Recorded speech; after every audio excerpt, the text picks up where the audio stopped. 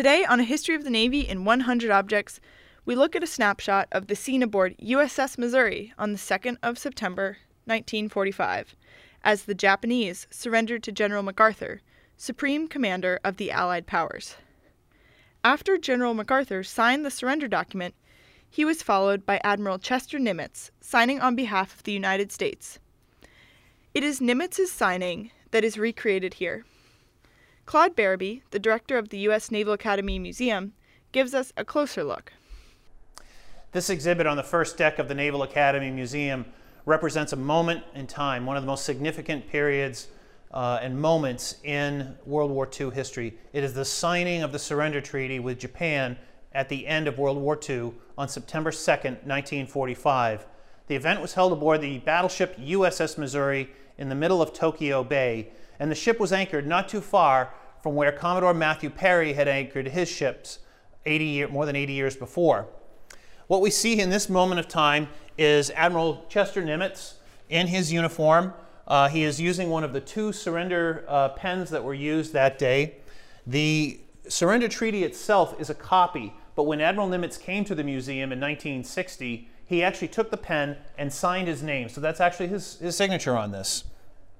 Most notably, you'll see this table. Again, an iconic image from our naval history. But where did it start? The captain of the USS Missouri recounts the story. About 15 minutes before the Japanese delegation was set to arrive aboard the USS Missouri, they realized that they had a beautiful mahogany table and two beautiful chairs that they had set up for this very distinguished and somber event. Unfortunately, they saw the surrender treaties, and there had to be a couple of surrender treaties side by side so they could sign them. The mahogany table wouldn't fit and accommodate those treaties. So the race was on. They charged down, the captain and another officer charged down to the mess decks where the cook was cleaning up after breakfast. And they throw everything off of that last table, that was a folding table, and they brought that up to the deck of the Missouri. But as they're heading up, they passed the wardroom, and they realized that they needed a cover, something for this table. So they took the first table cloth they found in the wardroom. Unfortunately, it hadn't been washed, so people asked later, why didn't you get something that was clean, that didn't have coffee stains on it?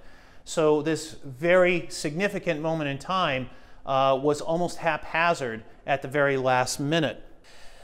Now, sometimes when visitors come and see this exhibit of Admiral Chester Nimitz signing the surrender treaty, they'll notice that he's missing a finger. And some people ask if it's broken. Well, it's not.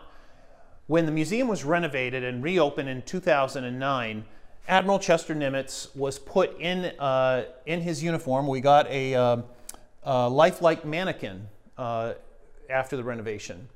Well, when his granddaughter came in, she told my predecessor, that looks just like my grandfather Chester, except he's got all of his fingers. And in doing more research, we realized that he had lost part of his ring finger as a junior officer in an accident early in his career.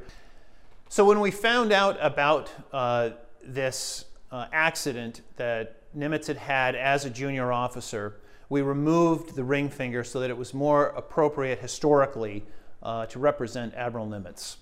It is the scene displayed here, with many artifacts present on that historic day, that ended the bloodiest conflict in human history.